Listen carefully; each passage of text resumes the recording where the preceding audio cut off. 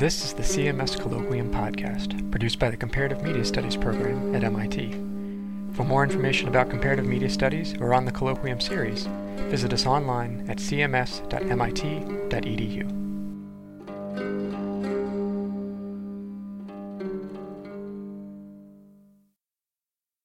Good evening and welcome to tonight's colloquium. The title of this colloquium is Authorship, Appropriation, and the Fluid Text Versions of the Law.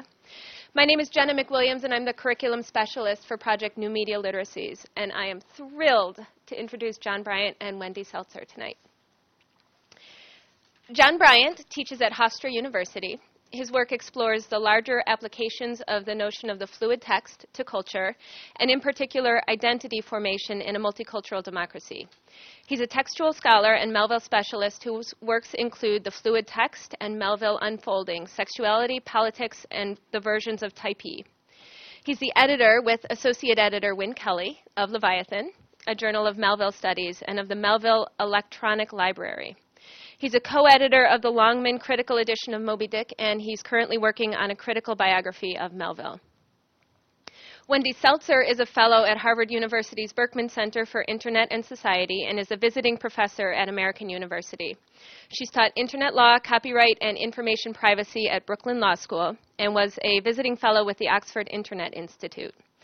Previously, she was a staff attorney with the Electronic Frontier Foundation, specializing in intellectual property and First Amendment issues. She founded and leads the Chilling Effects Clearinghouse, helping Internet users to understand their rights in response to cease and desist threats and to research the effects of these threats on free expression. Wendy serves as an advisor to the Citizen Media Law Project and on the board of directors of the Tor Project, supporting privacy and anonymity research and technology. We're thrilled to have both of these scholars here tonight, and please join me in welcoming John Bryant and Wendy Seltzer.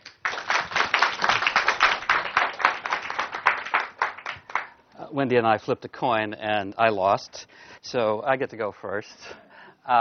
First of all, I want to thank all of you for having me here. Some of you have read some of my contributions and have been very generous in praising them, so I want to thank you as well, and Henry and William for having this wonderful center and for media literacy.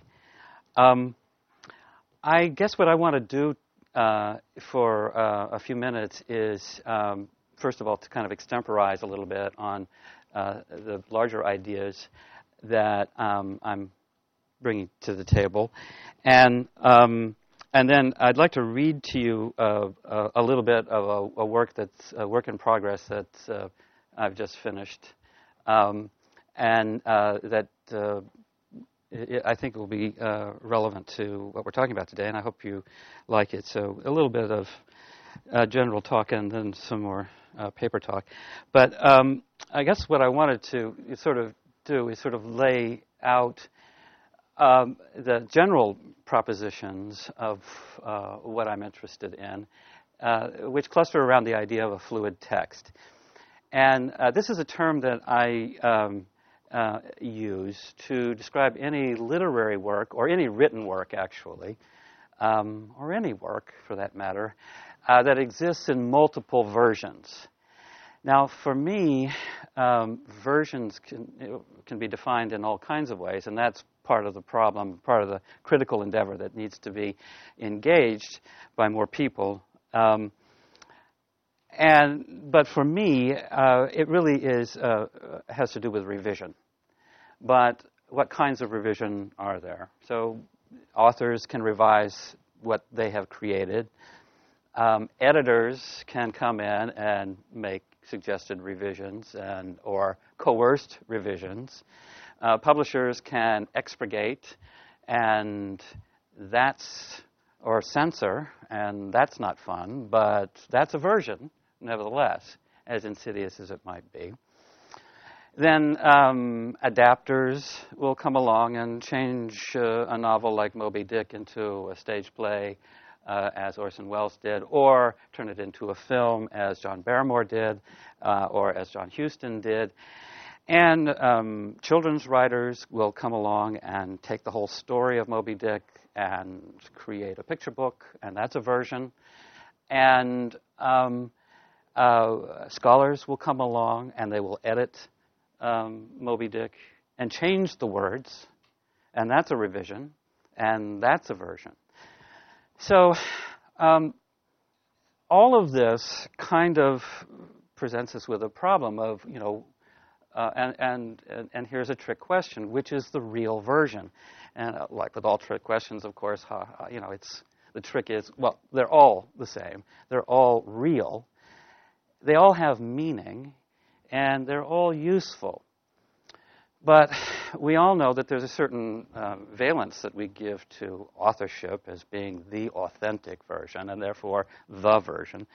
And that presents us with, do we give priority to that just simply because the author happened to put it down? Well, then when you take a look at the author's manuscripts and different editions that an author puts out, the author changes words all the time.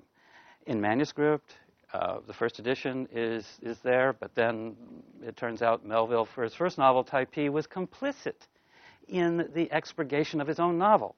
He wanted it expurgated because it would sell more. Well, you could say that's not ethical, but it's his book. So you can see what the problems are going to be. I've also started getting into questions about different kinds of ways of conceiving of versions. For instance, and this is where the issue of plagiarism and appropriation might come in, is quotation a form of version? That is, when I quote you and take your words out of the text that you have created, and I take those words and I plop them into my words, am I not in some kind of way creating a version of you within my text? In other words, I'm taking your text and I'm actually giving it new meaning and a new presence and a different presence because it's located in my text. So quotation can be a form of versions as well. And that's, in a sense, one of the things that I want to, I think that will bring us to plagiarism a little bit. And that's sort of part one of what I wanted to say. I've got a few PowerPoint slides here that let's just hope to God they pop up here. Now, in Moby Dick, it turns out Melville did an awful lot of quotation, but he didn't put quotes around the words. And, golly, well, Shakespeare did this too. He completely ripped off Montaigne in order to write a scene of the Tempest. And so if Shakespeare can do it, then Melville can do it, and it's all right. And when I was in college, professors would try to deal with this issue of authors plagiarizing, and as opposed to students plagiarizing in class. Not that anybody ever did that back in my day. And the assumption was, well, Shakespeare can do this because he's improving the text. He's doing something better with it. And I thought that was inherently false. That was just really an immoral statement to sort of make that distinction, because it was confusing on all sorts of levels. Melville does this too, and he does it in ways that we are only now in the 20th century, and here we are in the 20th century, post World War II era. Scholars are beginning to discover more and more how much Melville and where he might have been appropriating little bits of text, things that I would call quotation without the quotes. And here's one example, and this comes from a chapter called The Advocate in Moby Dick.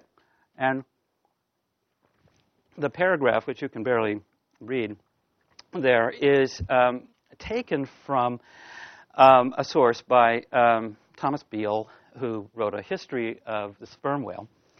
And here's a little bit of a better view of that original text. Beale writes about Australia in this, and basically Melville's point and Beale's point before him was that whalers were the vanguard of colonialism. They came to Australia and to hunt some whales, but in doing so, they also provided provisions and help to settlers and missionaries on the continent of Australia. So the passages from Beale's book I've sort of lifted out and underscored in order to sort of highlight the material that Melville is taking. Not only is he taking the general idea, but he actually ends up taking certain bits and pieces of words. You'll see here in the first selection up there, it is a fact, 5 lines down, that the original settlers at Botany Bay were more than once saved from starvation by the timely arrival of some whaling vessels. And you'll notice that in Beale's version, he's put emphasis on the word starvation. And then in the middle selection there, I don't have to read the whole thing, go down about 4 lines.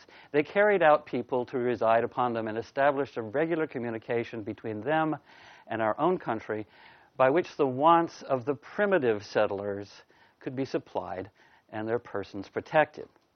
And then in the final selection down there, Melville seemed to be interested in this. And if missionaries have gone to reside among these people with a view of spreading among them a belief in the Christian faith. Now, this is sort of a mock-up facsimile behind here of Melville's actual text, which was fairly recently discovered. And in this facsimile, the actual source book was marked up. I mean, in the original, it was actually marked up by Melville. Well, he drew a line down there, and you can sort of see a line in the back there. And he put in his handwriting, dignity of whaling. And so we know without a doubt that he read this book, that he marked this book, and that he did it. This underlining, of course, is mine. I'm just underlining it for purposes. There are no other Melville underlinings in this text. But if you take a look and you put side by side on the left the material that I just read to you, and you take a look at the paragraph that I had originally boxed for you, you can see little significant liftings. Now, bear in mind, the whole paragraph really, in a sense, kind of follows Beale, that whalers were the vanguard of colonialism in the Pacific. But take a look at these underlined passages right in the middle there, about 6 lines down. Moreover, this is Melville. Moreover, in the infancy of the first Australian settlement, the emigrants were several times saved from starvation. And that is a direct quote, saved from starvation, by the benevolent biscuit of the whale ship luckily dropping an anchor in their waters. Now, I underlined benevolent biscuit there for you to, I just want to plant that as a seed for a moment. And if you go further on down, you'll see another curious kind of thing. Let's read the whole passage, because I love to read Melville, don't you? I thought, the uncounted isles of all Polynesia confess the same truth and do commercial homage to the whale ship that cleared the way for the missionary and the merchant, and in many cases carried the primitive missionaries to their first destinations. Now notice the words primitive and missionaries. And what seems to be happening here is a curious kind of appropriation. It's a sort of cut and paste. Why would he do that? Why would he take Beale's primitive settlers and the word missionaries, which is both there and on a later page and throughout, and kind of put them together and use the term primitive missionaries? Now, I know what a primitive settler is. It's the settler who first came to Australia, primitive in the sense of primary. But when you talk about missionaries, and you know a little bit about Melville's bad, sad history with missionaries because they hated him, for what he said in Taipei. And what he said in Taipei was, missionaries have destroyed the Pacific in Polynesia. And they were the ones who complained so bitterly in reviews about Taipei, which was Melville's first book, that he was constrained to expurgate that novel. Well, I said before, he was complicit in this, and he agreed to do it. But it was pressure from them. And here in Moby Dick, 5 books later, suddenly these missionaries kind of get back into the text, and they're primitive. And I think there's a little private dig that's going on there. Let's get back to that benevolent biscuit. Yeah, they come along and they're saving these people. Here comes the ship, the whaling ship, and these people are starving to death. And the ship comes in, and what does the ship give them? Well, yes, it keeps them from starvation with a biscuit, and it's a benevolent one, you know. There's some sort of dig in there, too. Well, this is... I got to thinking about this particular kind of appropriation. And what it seemed to me is going on here is that, while it's quite clear that he's plagiarizing, it's also quite clear that he's critiquing at the same time. And so the plagiarism blends and bleeds into the critique, and the critique is actually ironizes this process. Now, I'm not offering this as a justification. I don't see this as an improvement on Beale, but I see it as having a different strategy. And the strategy is, number 1, to get back at the missionaries. Number 2, to stick it to colonialism. And number 3, to stick it to Thomas Beale, because he seemed to be a kind of a fatuous believer in all of this sort of stuff. Well, I might be romanticizing my view of Melville, but that's okay. I can kind of perceive some kind of a strategy going on here that makes it something different from just a plagiarism.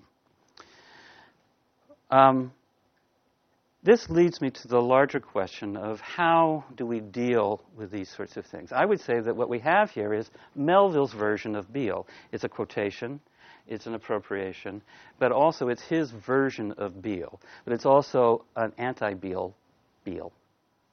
You know, it's designed in some sort of way to talk back to Beale. It's a further continuation of a discourse. And in some sense, there is a blurring of boundaries between the texts. He doesn't use quotation marks to signal to you that he has appropriated a text. But what he does here is he uses a text in such a way, with that benevolent biscuit and that primitive missionary, in a way to sort of deconstruct the original Beale. So we have clear texts, but where is the boundary, and how do you comprehend what's going on here? And one of the things that I say in the essay that some of you have read is that that texts are like individual selves, and we apply to individual selves the same kinds of ethics that we would apply to ourselves. And primary among those ideas would be to know thyself. That our obligation, and I'm sort of doing a Kantian thing here, our obligation, our duty is in a sense to know yourself, to know who you are, to know where your self ends and another self begins, and to know the boundaries. And to know the boundaries within yourself of the different selves that are within you. That might sound a little psychotic, but I'm sure here at MIT you're able to deal with that. So the question is, the texts are sort of the same kind of thing, that you write a text and you know it's your text and you know it's a text and you know it's your version. But you also know where the boundaries are within it and so on. So is there evidence here that Melville knows the boundaries, that he's not in some sort of way performing an unconscious plagiarism? And I would contend that he does. Well, that's Melville ripping off from a source. What I want to do is to go quickly to a second thing in which an individual creates a version of Melville for his own argument. This, I hope, will go quickly. And here's the text that I promised that I would read to you. And I apologize that I have to read it. But less than a week after the attacks of September 11th, 2001, the London Observer published Edward Said's editorial condemning the, quote, senseless destruction based on the misguided, quote, religious and political abstractions and reductive myths of terrorists. Said appealed for more sense and less claptrap in exposing the roots of terror in injustice, so that terrorists, quote, may be isolated, deterred, or put out of business. But, he argued, the media's conversion of Osama bin Laden into a symbol of all that is loathsome diverts attention from the imperialist causes of injustice onto the agents of destruction. Perhaps with the thought that Ahab, too, has no concern for whether the white whale is the principal or agent of malignancy, Said made the following comparison, quote, collective passions are being funneled into a drive for war that uncannily resembles Captain Ahab in pursuit of Moby Dick. That's Captain Ahab to the left. Yeah. The further implication was that the Bush administration had become derailed by its benighted anger over a seemingly inexplicable affront to its imperial power. Okay. Well, 2 weeks later, Said was asked to clarify his references to Melville. Ahab, he explained, will pursue Moby Dick to the ends of the earth. His mission is suicidal. George Bush, he continued, has a similarly apocalyptic vision. He has made bin Laden into, quote, a symbol of all that is evil. And like Moby Dick, he will be falsely viewed as something, quote, mythological, requiring extraordinary, even criminal reaction. Bin Laden is nothing more than a man who must be brought to justice.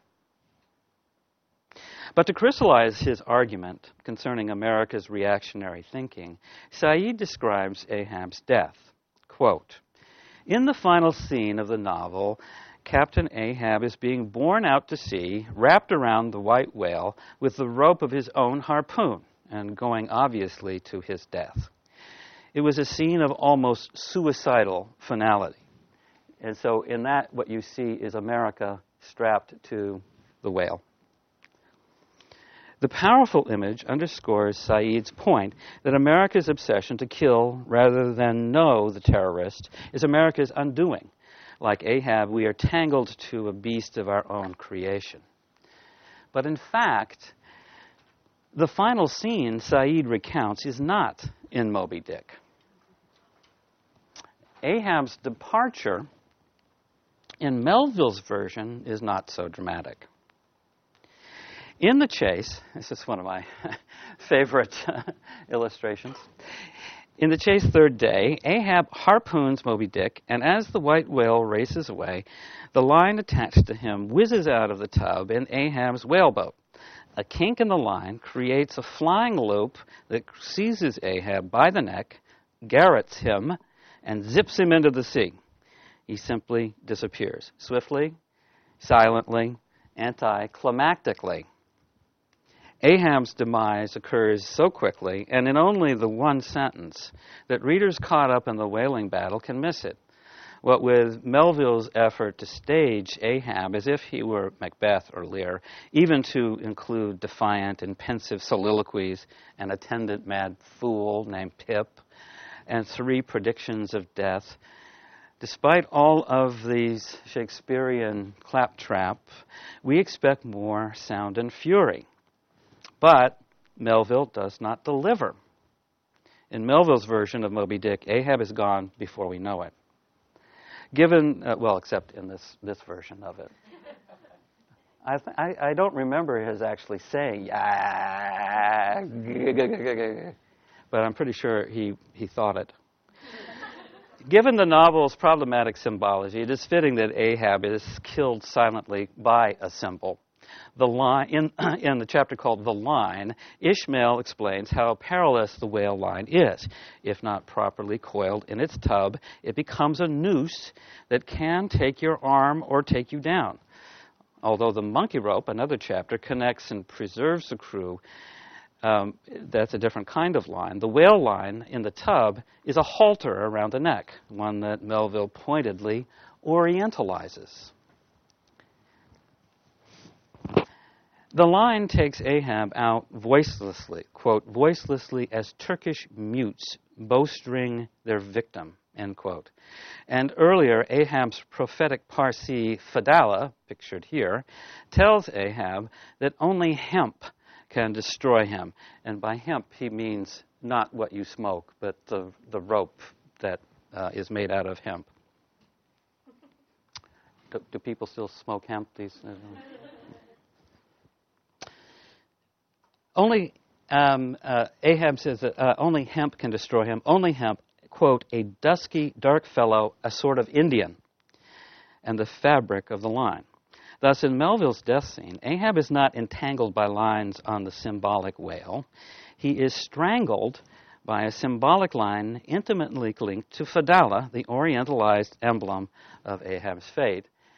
And you need to recall that Edward Said was the author of a book called Orientalism, and this is kind of interesting, I think.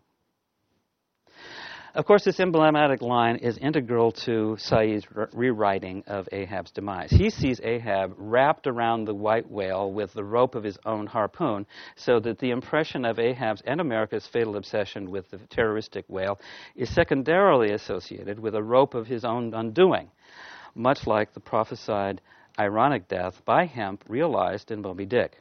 But Said's image is not a misremembering of the entanglement of the strangulation in Melville's text. Rather, he derives it from, his memory is quite perfect, he derives it from the powerful conclusion of John Huston's 1956 film, Moby Dick. In this version, Ahab harpoons Moby Dick, falls into the sea, and climbs onto the back of the whale, which is wrapped in whale lines. The whale submerges with Ahab stabbing away, and when it surfaces, the drowned Ahab is tangled in the harpoon lines as if crucified. The rocking of the whale imparts movement to Ahab's lifeless arm, which beckons the crew. Emboldened, they attack, but are obliterated by the infuriated whale. The end. This rendition of Ahab's death is powerful cinema, but not entirely invented. In struggling to make a judicious redaction of Melville's novel, screenwriter Ray Bradbury had removed Fadallah altogether, and his decision to eradicate the Parsi, which is another name for Fadallah, and the dense imprecation of Orientalist allusion he represents, constitutes a politically significant revision strategy. Even so, one vestige of Fadallah remains in the film, his death. Having given Fadallah the heave-ho, as he put it in one of his several variant retellings of his rewriting of Moby Dick, Bradbury assigned to Ahab the death scene Melville had given to Fadallah. That's my addition, claims Bradbury. That's not Melville. I eliminated Fadallah and allowed Moby Dick to come into direct contact with Ahab. Bradbury's account from memory is itself a subtle revision of his actual revision process. In fact, Melville does not depict Fadallah's death in his novel. The Parsi is simply reported missing in the second day chase chapter. And Stubb only thinks he saw him tangled to Moby Dick. However, Melville recounts Fadallah's return on the third day, lashed round and round to the fish's back, pinioned in the turns upon turns in which, during the past night, the whale had reeled the involutions of the lines around him. The half-torn body of the Parsi was seen, his distended eyes turned full upon old Ahab. So, what I want to do is cut this short here so that we can go on. But basically, what I wanted to sort of do is pose to you this situation where Bradbury rewrites Moby Dick to create a screenplay. Huston changes the screenplay a little bit to create a film. There are little differences between the two, but basically what happens in the movie is that Fadala is completely dropped, and all Orientalism is gone from the movie. But the one vestige of Fadala that remains is in this death scene. So you can see the two illustrations there. And so in a sense there is something that's going on there with that. But then several decades later, Said, thinking he's talking about Moby Dick, is actually talking about this picture here in his mind, and is making a statement about the eradication of Islam when he's quoting a version that is itself a textual eradication of Islam. So we've got two different kinds of quotation here. Melville's version of Beale and Said's version of Houston. That sort of thing. So let me hand over the mic to Wendy and get this out of the way.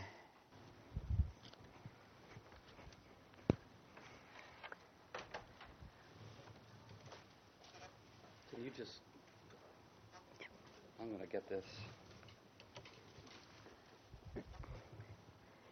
out of your way. Oops. Yeesh. Yeah. I'm good. You're up. Oops. Great. Well, thanks. That was fascinating and really illustrates for me the great deal of discourse and dialogue that goes on in artistic conversation, and the distance between that and the law, which is what I know well, and the way the law looks at appropriation and rather than as conversation, the legal question is there a reproduction of copyrighted expression? And was there a reproduction or a derivative work created from an original author's expression that goes beyond the metes and bounds of fair use? So the copying might be excused as fair use if it meets statutory factors of the purpose and character of the use, the nature of the copyrighted work, the amount and substantiality of the portion used, and the effect on the market for the original. But these are judged by judges who are experts in the law and not in the art, and juries of their peers, but peers drawn from the general community, not from an artistic community or a community of practice. And so the law often seems ill-suited to these more fluid categories of borrowing and reuse. So copyright, in the name of promoting the progress of science, is developed in American law to give an incentive to authors. And we've proceeded on a very unitary conception of how art is created. Artists work for that monetary incentive, and the artists, as envisioned by the law, incentive is always for the copyright to get longer and longer and broader and stronger, so that copyright now lasts for the life of the author plus 70 years, giving a very long period of monopoly control over that artwork. And because of the possibility of legal threats,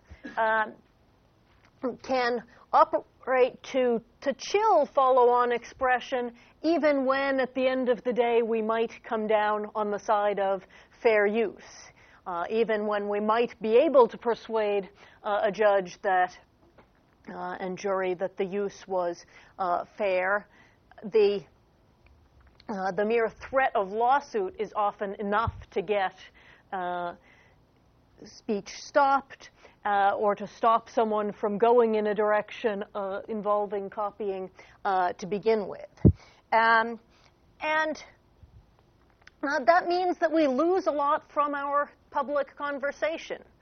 We lose the ability to borrow, to engage in a full multimedia conversation with one another, to engage in what Terry Fisher refers to as semiotic democracy, taking the symbols that others have made into public symbols and reusing them in our own conversation. And as our conversation goes online with YouTube and weblogs and websites, that's increasingly a multimedia conversation, and the law is often stifling that conversation, I want to argue, and the law is too rigid for the nuance of the artistic discussion.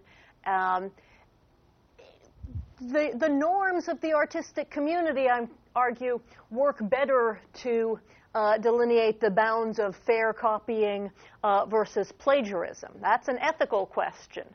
That's a question of, has the author appropriately referenced his sources, either by named attribution or by indications in the text that he's borrowing from another source?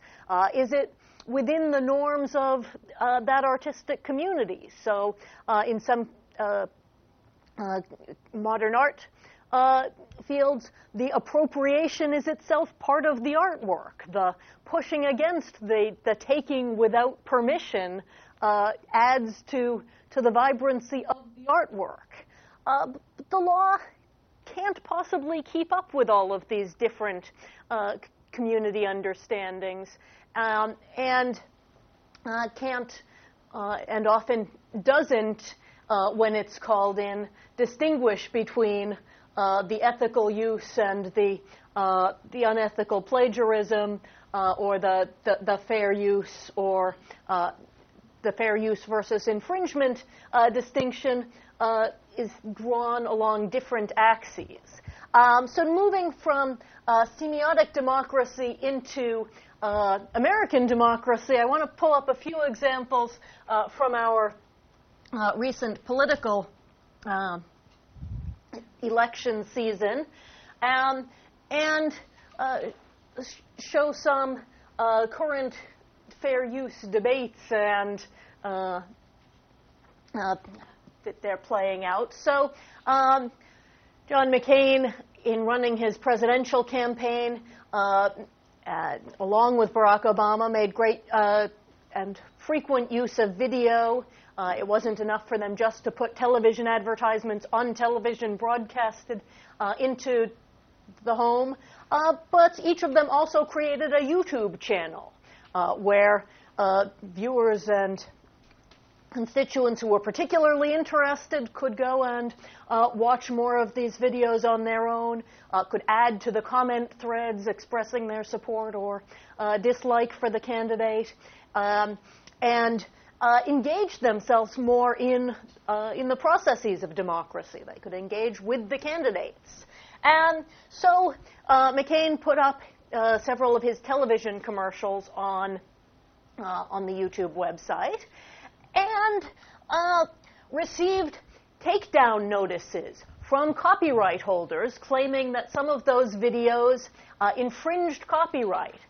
Specifically, the CBS network, Fox network, and the Christian Broadcasting Network each claimed to YouTube that some of those videos posted by the McCain campaign infringed their copyrights, because in posting his advertisements, in creating his advertisements, McCain had drawn some video from the network news broadcasts where he had been interviewed, or where anchors were saying something about him and his campaign, to engage in the political discourse around those videos, around those net broadcasts, he had incorporated little clips into his campaign advertisements, sometimes to rebut them or comment on them, sometimes just to show them. And in their sweep of the YouTube website, these broadcasting networks had identified these videos as infringing. Well, there's nothing like a claim of infringement to turn a candidate into a staunch defender of fair use. So McCain the McCain campaign wrote to YouTube suggesting that YouTube should really examine these videos more closely, and couldn't they carve out an exception for political speech? And the issues presented by YouTube and other internet technologies are new. The need to prevent meritless copyright claims from shilling political speech is decidedly not. I couldn't ask for a better defense of fair use here, but to no avail. YouTube wrote back to McCain campaign, "We're sorry, but under the terms of the Digital Millennium Copyright Act, we feel compelled to treat everyone equally and to respond to anyone's copyright claims whenever they come in." And the DMCA, in the setting up safe harbors for online service providers, says that the service providers can remain free of copyright liability if they respond expeditiously to notices of claimed infringement by taking down the claimed infringing videos. And so YouTube removed the videos. The law says for a period of 10 to 14 business days, but in the end stages of a political campaign, 10 to 14 business days is a lifetime. So McCain protested, but YouTube's response, the real problem here is individuals and entities that abuse the DMCA takedown process. You and other content uploaders can play a critical role in helping us to address this difficult problem of takedown use. We hope that as a content uploader, you've gained a sense of some of the challenges we face every day in operating YouTube, and we look forward to working with Senator or President McCain on ways to combat abuse of the DMCA takedown process on YouTube, including, by way of example, strengthening the fair use doctrine so that intermediaries like us can rely on this important doctrine with a measure of business certainty. I, too, would like to see our Congress work toward that end. Because in the absence of that certainty, the service providers feel the need to take this blanket approach. The moment somebody makes a copyright claim, they remove the material. And I see some members of the YouTube project sitting here. YouTube.mit.edu does an excellent job of cataloging some of the videos that have been removed and the reasons that YouTube displays to us for their removal. Now, this probably was a fair use. Using snippets of a video broadcast in the course of political commentary is clearly a transformative use. It's not substituting for the newscast. You're not choosing to watch McCain commercials rather than watch Fox News or Christian Broadcasting Network for the same purpose. You're watching the McCain commercials to get his commentary or to support the candidate. But that debate never gets to take place, or if it does take place, it takes place only after 10 to 14 business days of the video's removal.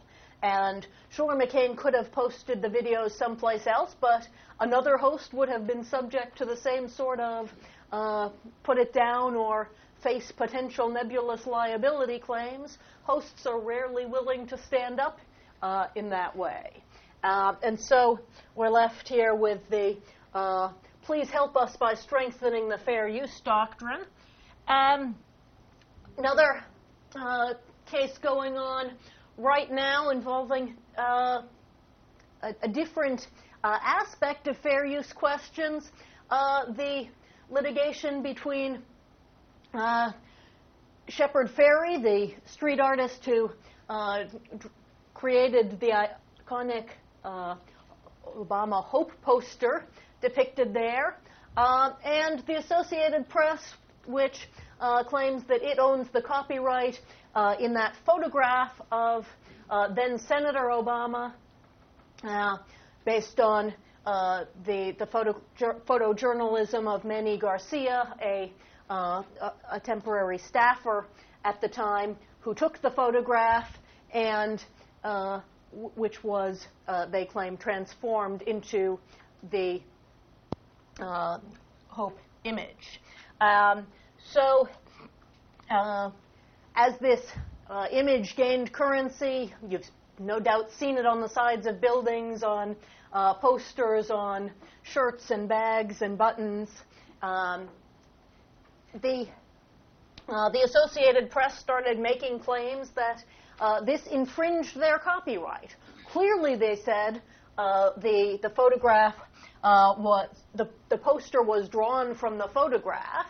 Then there are some disputes over which of Garcia's photographs the poster was drawn from, but it is fairly clear that some elements were taken from these photographs. But in order to assess whether there's a copyright infringement, we have to ask at least two questions. Was there a taking of copyrightable expression? After all, Manny Garcia, by snapping a photograph of Senator Obama, doesn't own the image of Obama's face. That's not copyrightable to anyone. He doesn't own the idea of Obama against a patriotic background. That's an idea in the public domain. He doesn't own the pose that Obama took. He owns a copyright in the photograph, or the AP does by transfer, but only in the particular expressive elements. So we'd ask whether the poster takes those expressive elements, and if so, whether that taking is fair.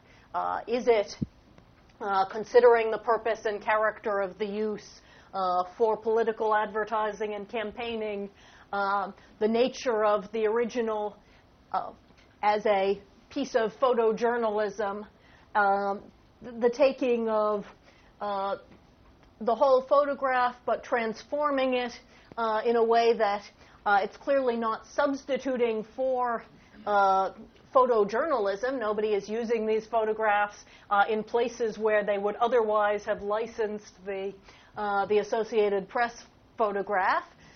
They are being used as elements of campaign propaganda and as of celebration of a candidate. So after the Associated Press made these noises of copyright threat, Shepard Fairey brought a declaratory judgment action asserting that this is fair use, asserting that this kind of transformation of an image is not something that the copyright law should prevent. And in response, the Associated Press filed its own answer and counterclaim, arguing that no, this is copyright infringement. He's stealing the value of the image for which the Associated Press should be given fair compensation. And Fairey himself acknowledges that it was copied. He doesn't deny that he borrowed the image. In fact, he says he grabbed the photograph from a Google image search and chose one that he liked. And the photographer, the Associated Press is out there saying that they want fair compensation. The photographer doesn't seem, at least in interviews that I've seen, to be concerned with compensation so much as recognition. I just want Shepard Fairey to say, all right, you're the guy, thank you. So he'd like attribution, recognition in the process, but that's not an element anywhere in that fair use analysis. Copyright law isn't looking at the ethical questions or the questions of attribution, but only of how much was taken and for what was it used. So even the lawsuit, if it were to come out in favor of the Associated Press, still might not be giving Manny Garcia what he says he wants as photographer. Still not going to extract from Shepard Fairey an acknowledgement that he sees his art as merely appropriative without referencing the underlying individuals. And finally, some other sources of transformation of Shepard Fairey's images. This website at obamaicon.me gives you the opportunity to put your own photograph into the Shepard Fairey photo manipulator and, and, for example, defend fair use with a poster-like representation. So I think that I'll stop there and open it up for discussion and questions from here.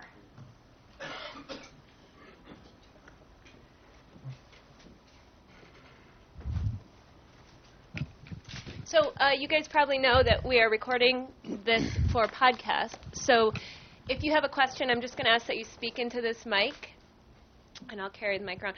I'll start since I just happen to have the microphone. I'm interested as a former teacher, and I know a lot of people here are either teachers or former teachers, how, given your different approaches to copyright appropriation and versions, how you talk to your students about plagiarism. Seriously.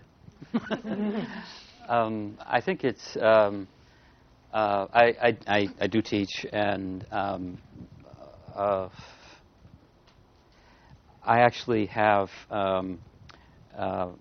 exercises, and I know that similar exercises are published in textbooks, but I just sort of dreamed up my own, in which I take a paragraph from a text that we are studying that the class will write papers on, and then I ask them to find a favorite sentence that really speaks to them in that paragraph, and then to underline it, and then they have to extract that paragraph, that sentence, and then cut it even further to get down to the juicy bits that are really quotable and get rid of all of the other stuff, and then the next step is to paraphrase the paragraph, and then the final step is to integrate the bits of quoted material into their paraphrasing. So this is a multi-stepped, multi-tasked exercise, which everybody gets an A on. It's just that some people get an A immediately, and some people take all semester to get an A on it. But my thought here is that it's a learned sort of thing, quotation, and that this prevents it increases the self-consciousness about it, and it kind of relates to what I was saying today about knowing the boundaries of between text and you and the you that you want to be quoting, or the version you want to be quoting. And I encounter plagiarism, or the question of plagiarism, in the fair use discussion, to distinguish between what would be fair as non-infringing and what would be fair as ethically, academically, morally. So students are often under academic codes of honor, or requiring them to behave ethically. Of course, whenever they are writing their required to give proper attribution to their sources. And it's a tradition that fits well with the sort of precedential nature of legal decisions, that you often give your decision weight by citing your sources and giving them explicit acknowledgement. But students do still get the warning that just because you could justify your unattributed quotation as too little of the original work to qualify as a copyright infringement, that doesn't mean that it's ethically acceptable to include it in your paper without a reference to its original source. Another thing that I tend to do with this is not to beat people with a stick too much in terms of their ethical obligation. I think that's the first thing you say, and then you move on. At least in my view, that what's also at stake here is a certain kind of critical thinking. And whatever course I end up teaching, I'm always, in some ways, teaching critical thinking. And part of the problem with plagiarism is a total and utter surrender of one's critical self to this other text. And so I try to put it in terms with my students that they're here to learn the critical language of discourse, and that part of that is the use of sources and quotation, but basically it's your argument, and when you steal someone else's text, and who are you? What have you done for yourself? What have you done to yourself? So in a way, that is a pretty heavy thing. I mean, it is a burden that you put on yourself and you put on your students. But Hi. So this is a question for John, and it has less to do with what you were saying, which I very much appreciated, but that's fine. I get that all the time. But kind of how the language that you were couching it in, and it's also inspired by kind of the second half with Wendy. But this idea that we have different versions of texts, and that what, for instance, Melville is doing with Beale is actually pulling quotes and kind of use the word cutting and pasting, which I'm doing a little work on right now. So I was very curious or interested to hear you say that.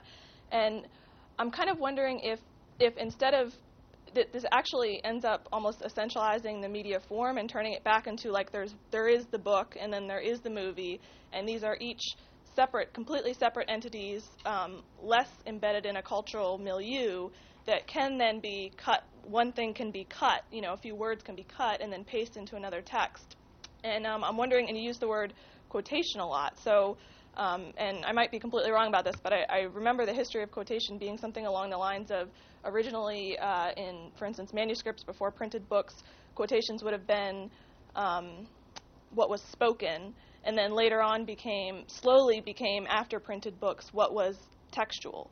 So there's kind of a weird thing there going on with almost the printed book enacting some kind of, having some kind of influence on the notion of quotation itself and cut and paste itself. So, and I was also wondering if just in general you think this is something that, like, is this how we read and write in general? Like, we're all cutting and pasting other people's texts. We're all speaking with the words of other people in some sense.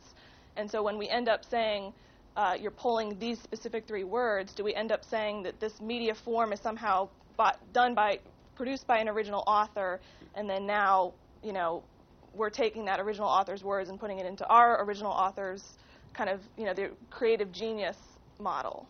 Does my question make sense? I know that's a lot to throw out there. Was it a question? Yeah, no. I mean, it's just a question about what. I'm fascinated about how you think about the use of quotations in the text. Like, do you think about this as, we're all existing in a general culture in which there's certain phrases that are, and certain ideas that are going to infiltrate how we think and how we write about text? Even the idea, to take it a step out, that we're talking about quotation and cut and paste is maybe a product of the printed book and a product of the milieu in which we live. And what's your name again? Whitney. Whitney. Yeah.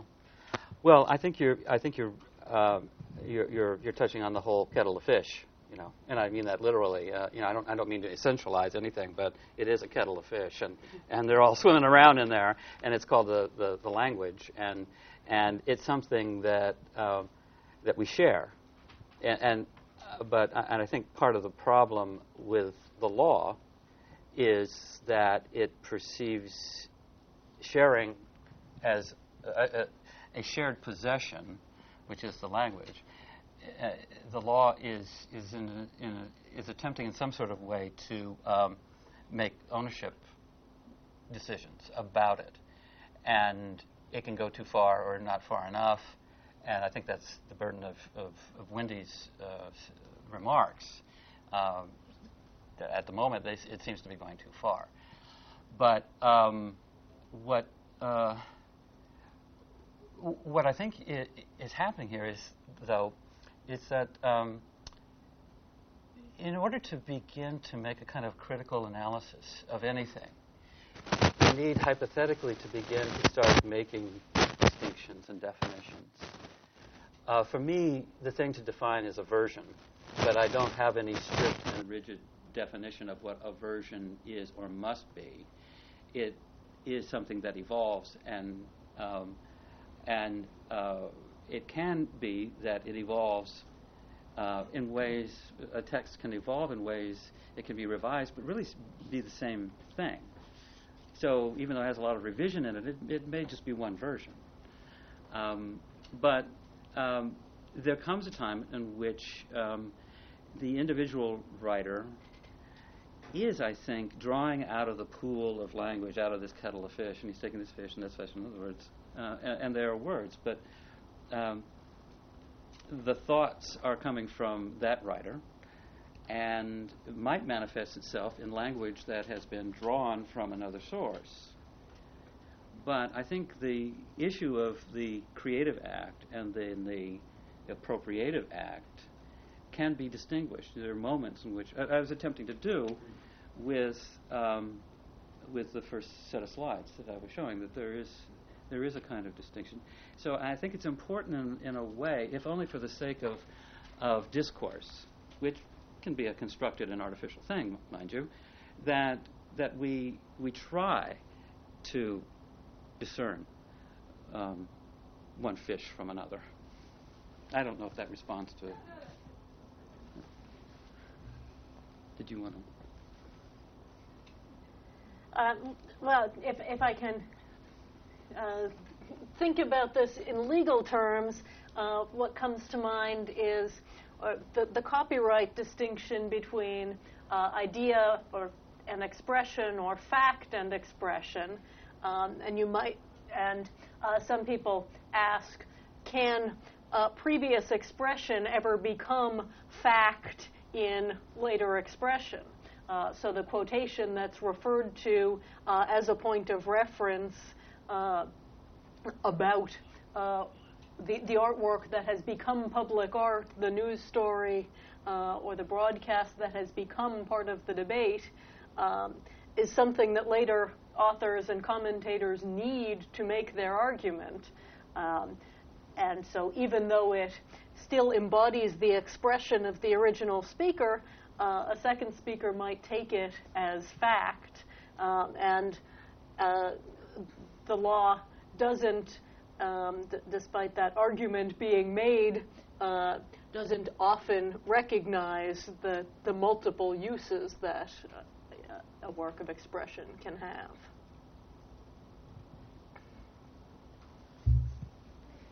Hi.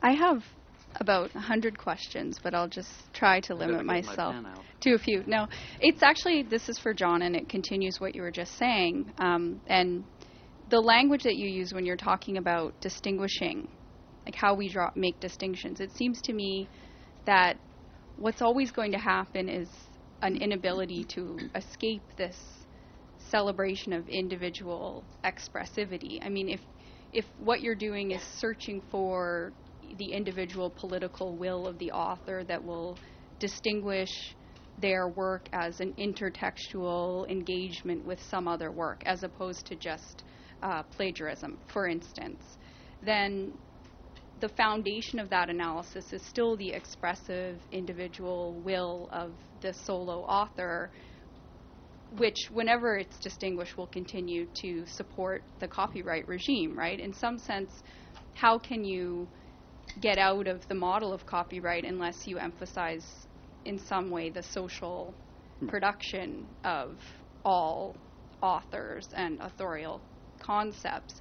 And this then extends the question to Wendy, because I was curious if you thought, you kind of gestured toward this near the end of your presentation, that by talking about the photographer, Manny, that it's possible that if we look to some artists, probably not authors, who have always had a really strong hand in the copyright regime for very obvious reasons, but that if you look to Manny, the photographer, his interest is actually esteem and prestige, not wealth that he can generate from that. And that might be, or at least I've heard some legal theorists suggest that a way that intellectual property as a regime can be reformed is through more emphasis on esteem and less emphasis on wealth, which, you know, something we as academics, we kind of know very well that it works.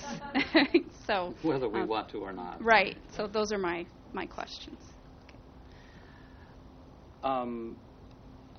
I think, as I understand what you're saying, there is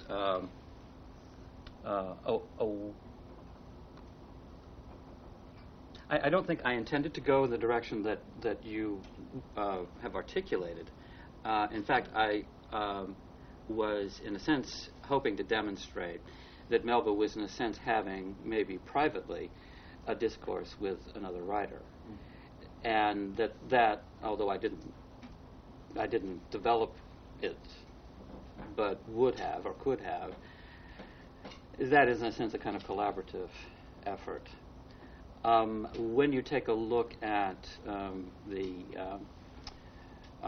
the versions of Typee, Melville's first novel that I alluded to a little bit, and talked about how he had to submit to an expurgation, a completely expurgated edition of Typee, which cut out about 15% of the text and removed a lot of sexual passages and a lot of political and religious passages. He was complicit in that. He wrote to his, he did this for an American edition, but he wrote to his British publisher and said, please accept these cuts. I think it'll make a better narrative. I think it will sell. Modern scholars have looked at the data and said he only wrote that letter to his British publisher because he wanted to make more money, and that invalidates the expurgations and that whole edition.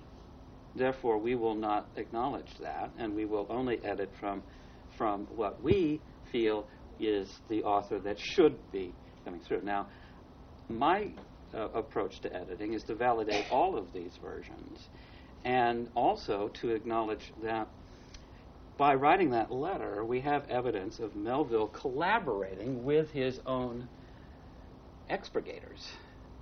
And so it is more of a collaborative kind of thing, which I think gestures towards your notion of community rather than sole authorship.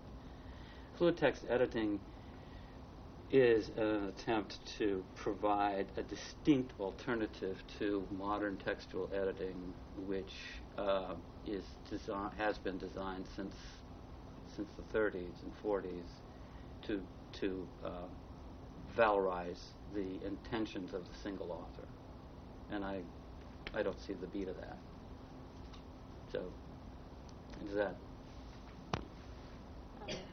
And to your second point, I think you're right in identifying that copyright law has tended to work toward making the intellectual property an alienable commodity, something that can be transferred and sold, and often is. So the photographer here had transferred the copyright he would have as taker of the photograph to Associated Press, which might then license it out and have distinct interests from the photographer.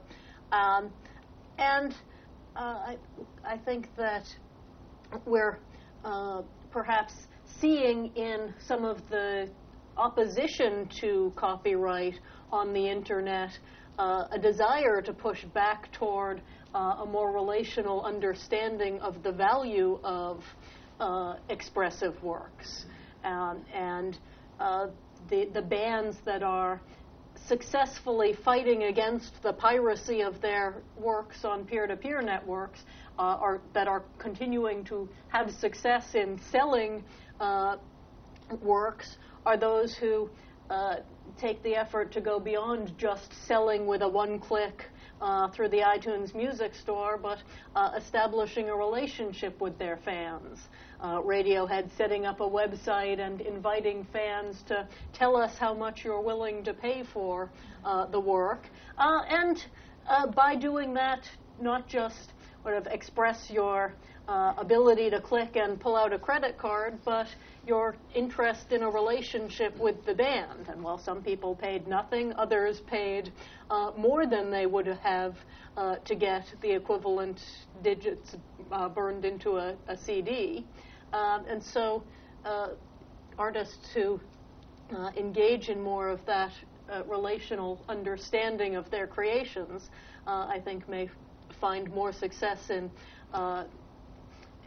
enforcing their rights in the digital and networked environment. Hi. So I'm particularly interested in fan fiction, which is the borrowing of copyrighted characters or worlds for use in news stories. And most often these include disclaimers that say, you know, we don't own these characters, we're not trying to make any money off of them, and so on. And in the last couple of years, there's really been this movement to say fan fiction is not plagiarism, it is a transformative work that is taking what exists and doing something entirely new with it.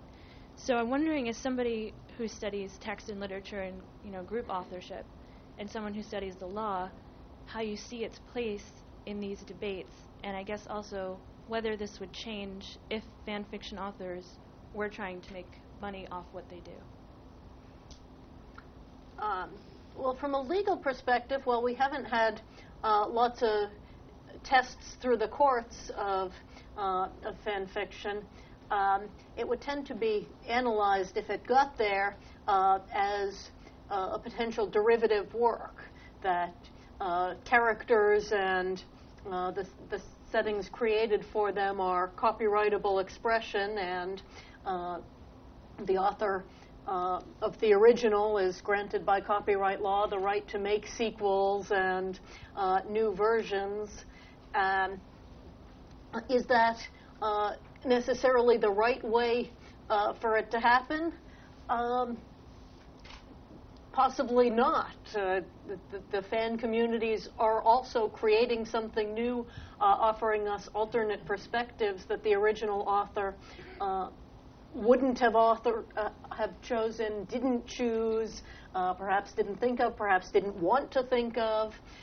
So that the legal case that I can think of that comes closest is the one of The Wind Done Gone, the Alice Randall's sequel or adaptation of the story of Margaret Mitchell's Gone with the Wind. She gave Scarlett O'Hara a slave-born half-sister and told the story of Gone with the Wind through her eyes, emphasizing, of course, racial conflicts and taking the story further into history, some of the racial emancipation, taking familiar settings in order to give the audience more of a view of racial conflict and the issues that were created, Randall believed, for black people who had grown up reading only Margaret Mitchell's view of the Old South. So she was taking public or a story that had clearly become part of public consciousness to tell her own story. The first court to look at it, the district court, found that that was an infringement of copyright and wanted to enjoin its publication. And the appeals court happily saw things differently, saw that there were important First Amendment interests in being able to retell this story and declared it a fair use. So it might be that fans could draw on similar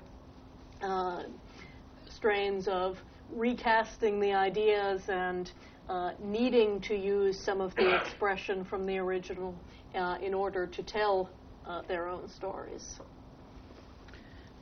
Well, you know, I'm a Melville scholar, so I have a vested interest in some of the things that I'm about to say. I would, if somebody came to me and said they wanted to do a fan fiction of Moby Dick, I would pay them to do it. I would do anything I could to do that, you know, to get that to happen. I'm pretty sure it already has. Yeah, well, and then the second thing I want to say is, unfortunately, it has happened. As an editor, I get submissions of, look, I have rewritten the 23rd chapter of Moby Dick and in iambic pentameter, and I have to write back a nicely crafted rejection slip saying this is really wonderful stuff, but it's really not for us. But because it really is dreadful. But but you know, obviously the thing that we in my profession would deeply want to see happen is that Melville would become such a thing that people would want to re-inhabit the text to the degree that they could rewrite it. And as you said, it has happened, and it does happen.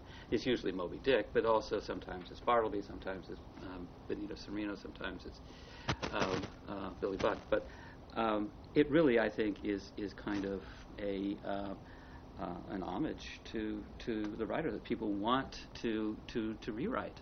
They want to revise, and there's nothing insidious about it. I think one of the things that's different between Moby Dick and Gone with the Wind is that there is no Melville estate. And there you have it. I mean, there's just going to be people in the public saying, I can have a piece of that, and where's my lawyer? And they make a bid, and they win, but then they lose. And then, you know, it's part of the community discourse. I liked what you said, Wendy, when you said that the law is just not really being able to keep up with the community understanding of fair use. And I think bringing that notion of community into the discourse is really very important, which you've articulated. Yes, we have the benefit of Moby Dick being written long enough ago that its text has entered the public domain, and we're all free to do with it as we like, even if it's to make bad poetry of it, whereas most works from 1923 onwards are still under the shackles of copyright and much more restricted. But that's just an arbitrary legal distinction, you know. Yep. That, you know, really drives me nuts. Hi, so I had a question about ignorance when it comes to... I have a question about ignorance, too. The academic domain, and then also about independent, like, innovation in, like, a much more general sense. So do you have any thoughts about, within academia as professors, their responsibility to consider students' ignorance of, like, certain thoughts on a particular topic when it comes to saying, like, leveling a plagiarism accusation, or saying, like, I think you might be drawing from X source, but then also within a general domain of how do you handle when people independently come up with the same idea, and, like, whose idea is it then? Yeah. Well, I think one of the reasons I try to approach plagiarism from a kind of technical angle is to kind of begin with a kind of leveling of intelligences. That is, we're not really here to steal, but we're here to express. And if your expression happens to sound like an idea that is over here, well, that's fine. That's going to happen all the time. I want my students to feel safe in a classroom and feel safe in their ability to write and competent in their ability to write, and by the end of the semester to begin to flex their abilities and stretch their voice and get in a critical framework. It's not creative writing. This is a kind of essayist critical writing, which I think can be very creative, very expressive. It needs to be open. People need to be free to do that. And if you sort of stress that and say, look, I'm here to help you to learn about American literature, learn about the 19th century, learn about these sorts of things, but also to learn about who you are and where your voice is, and in your writing, and get your writing better, then I hope it kind of telegraphs to my students in the classroom that their obligation is to their own self-expression, and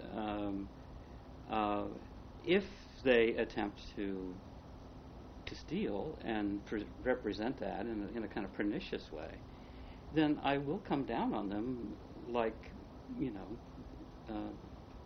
the authoritarian God I am. But that doesn't happen as much if you kind of sort of lay out the terms from the beginning. I mean, people are tempted to do that, but then some people feel they're going to do it from the time they get in. I've been lucky, I think. I don't have too much, but I don't know if it's a good question, I think. I have a question for Wendy that speaks to some of the things John said. I think that the examples you gave make a point through visual media that's harder to see with print adaptations, and that is about branding. And I wondered if you could say something about that. I was interested in the fact that Shepard Fairey showed us the Obama logo on his lapel. And then in these reversions you give us here, we see that Shepard Fairey has become a brand. The use of those colors and that kind of contrast is itself now a kind of logo. And I wondered if John was saying that appropriation can have a critical as well as a creative line. I don't know all of the controversy around Shepard Fairey, but was there a sense that he was not only producing an homage towards Obama, but he would also perhaps be either criticizing his use of the logo or competing with his logo in the way he adapted some elements of that logo, like the pale blue and the red, to his own art? So is Shepard Fairey being critical in the way he uses these visual images? I think you're right to identify lots of appropriation in Shepard Fairey's art. I mean, his other art is and the Associated Press answer and counterclaim in the lawsuit lays out lots of other examples of Fairey's art trying to make the point that he is just shamelessly copying from other places time after time. But in these images, appropriating from multiple sources, I think he is also working a transformation. He's taking the patriotic symbols that we see. He's taking the Obama logo that we're already seeing everywhere. He's taking a particular image of Obama and combining them into something that, if it shows us the candidate in a new light, it is serving the purpose that art is often said to be meant to serve. And if he then takes the art and commercializes it by putting it onto T-shirts or selling posters, I don't think that changes the underlying nature of the art. It may even help to get more people to see it and more people to participate in that conversation. Yeah, I mean, I would second that, but I would say that if you put it on a T-shirt, you are creating another version. You're creating a significantly different kind of statement. What I think is going on with Shepard Fairey, too, is a kind of taking a slick AP snap turn and applying to it a kind of art historians will have to correct me on this, a kind of 1915 style, graphic style that is very radical, a kind of radical, almost anarchistic poster style that started in the. Can anybody help me with this? What am I? Yeah. Sorry. Well, it wasn't the woodcut. It was more like the Soviet style of radical. They were woodcuts. And those were woodcuts. Okay, and that kind of deep, heavy print style. To impose that on AAP Slick, it seems to me just in itself a kind of statement, a critical statement. No matter what the image is, whether Obama is looking up or looking down, or, that in itself is an amazing transformation. So I think there is a critique that's going on there with just that. I'm really interested in how software might impact our future understanding. So in the case of Melville, I really like how it confounds this sense that authors that you read in high school are above plagiarism and above derivation or transformation. Absolutely. And it gives them a little bit more life to suggest that they were in conversation with contemporaries. So I'm imagining a piece of software that doesn't exist right now that could analyze enormous amounts of text and find some of the connections that you found between Beale and Melville, and what impact that might have. And the slightest suggestion that I see so far is in the case of the content identification on YouTube. It's amazing, like the breadth of videos that are swept into that net, and tells us a lot about how far-reaching transformation can be. So I'd be interested to hear from both of you just speculation on what culturally and legally might happen were we to suddenly foreground the prevalence of these types of transformative and derivative works. Well, I've been thinking a lot about this too, because it seems to me that if you really want, in some sort of way, to bring up the consciousness that we have beyond high school, to an understanding that texts are versions, and that versions are talking to each other in some kind of way, then you need you need a different kind of reading. And it's while it's print based in a sense, it can't really be fully achieved unless it's digitized. One needs to be able, in a glance, to be able to see the differences of from one version to the next, and to be able to sequentialize the shift, because these things occur in time. It's not on top of each other. It's really sequentialized. And one comes before the other, and so on and so forth. And that's important too, to get the kind of sequencing, so that and then you need to be able to tell the story of the sequence. So I have developed a kind of protocol, editorial protocol that talks about locating revision sites, places where revision has taken place, and then a revision sequence that lays out the steps that might have occurred, and then a revision narrative which tells the story.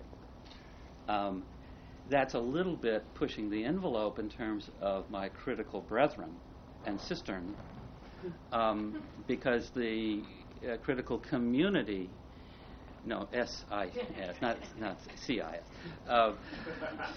it's a different kind of system. Because the critical community just really doesn't want to hear the word narrative. They're beginning to kind of get back to it, but narrative suggests a master narrator. It suggests an imposition of colonial ideology on this and so on and so forth.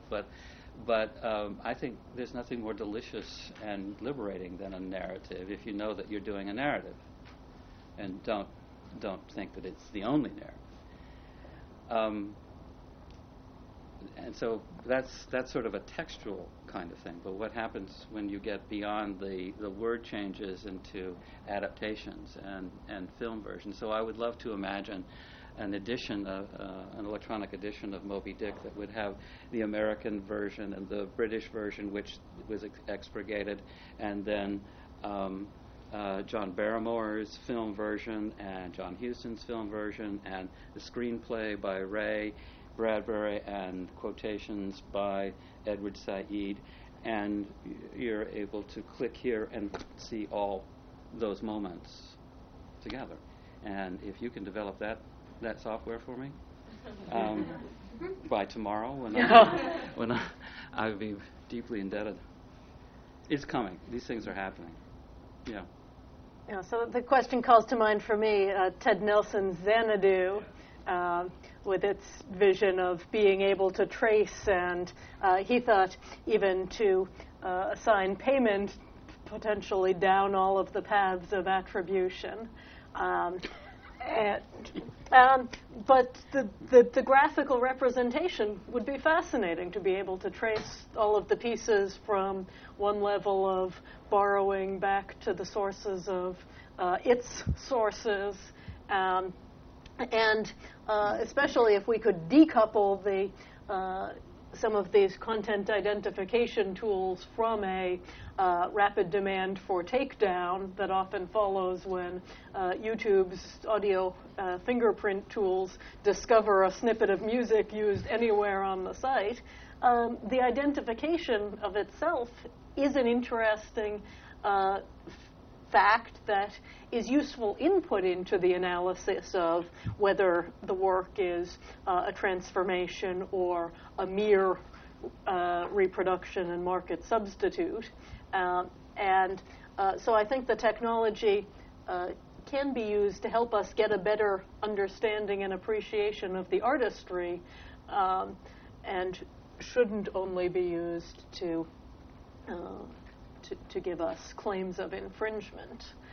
Incidentally, the Associated Press says that even its comparison of the photos and the Shepard Fairey artwork was done by some mysterious, unnamed software tool, which they used to give their counterclaim some additional weight, it seems, because, of course, software doesn't lie. But they neglect that software can only tell us half the picture.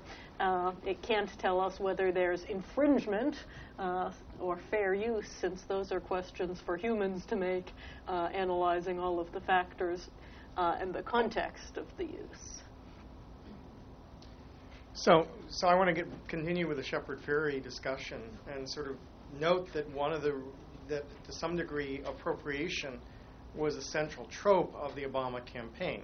That if we want to talk from the 1984 advertisement that was at the beginning of the campaign, through the Obama Girl, through will.i.am's video, down through Shepard Fairey, that a large part of our image of Obama was constructed through appropriation and remix. That Obama's campaign rhetoric was one that encouraged us to do it, and a large part of his appeal to young voters in particular was his openness to being appropriated and giving a sense of ownership, connection, and to the campaign through the ability to appropriate and recirculate that image. And that seems to me an important context for thinking about the specifics of then AP asserting ownership over the image of Shepard Fairey, that it's part of this larger political practice. Because in theory, there were photographs in the Obama Girl videos that could have been prosecuted. The news footage of the will.i.am video presumably comes from a network of some sort. That if we're going to make the candidate's image accessible to the people to remix, it's going to be mediated through some channel. The candidate may want to himself be his image, his icon be appropriate, but we only have access to it through media images constructed by other people. So do we lose the ability to engage with the candidate in this new way if we create if the legal system steps in and reads all of that as, copyright infringement rather than as fair use? To answer that last bit of question, yes, I think we would absolutely destroy the political debate if we were to read the law that way. And so part of the reason that I like these political examples is I think that they tell us in in terms that even non-artistic judges can understand why the law can't possibly work that way. That core to our notions of free speech and First Amendment are political discourse, and that has to take priority over claims of ownership and claims of appropriation. If we need these images to participate in the political conversation, we can't let that conversation be stopped by allowing someone to come in and say, no, I own that interview, I own that footage. The political bias that could come out of that, if copyright claims were used to support one candidate or point of view, and the closure to the independent public debate, since not all of us are standing out there with video cameras at the places that the candidates assemble. It's mostly the networks who have the cameras there, who have access to the initial filming of the candidate. They can't be telling us, and the law shouldn't be telling us, only they are privileged to engage in this kind of multimedia conversation. I mean, isn't that the basis of democratic government, that the people appropriate their leaders? They're our leaders. So we own them, at least theoretically. They do what we want. Okay, enough of the fantasy. But to a certain extent, I think that's the extension, to extend what you're saying into the actual fundamental theory of democratic government.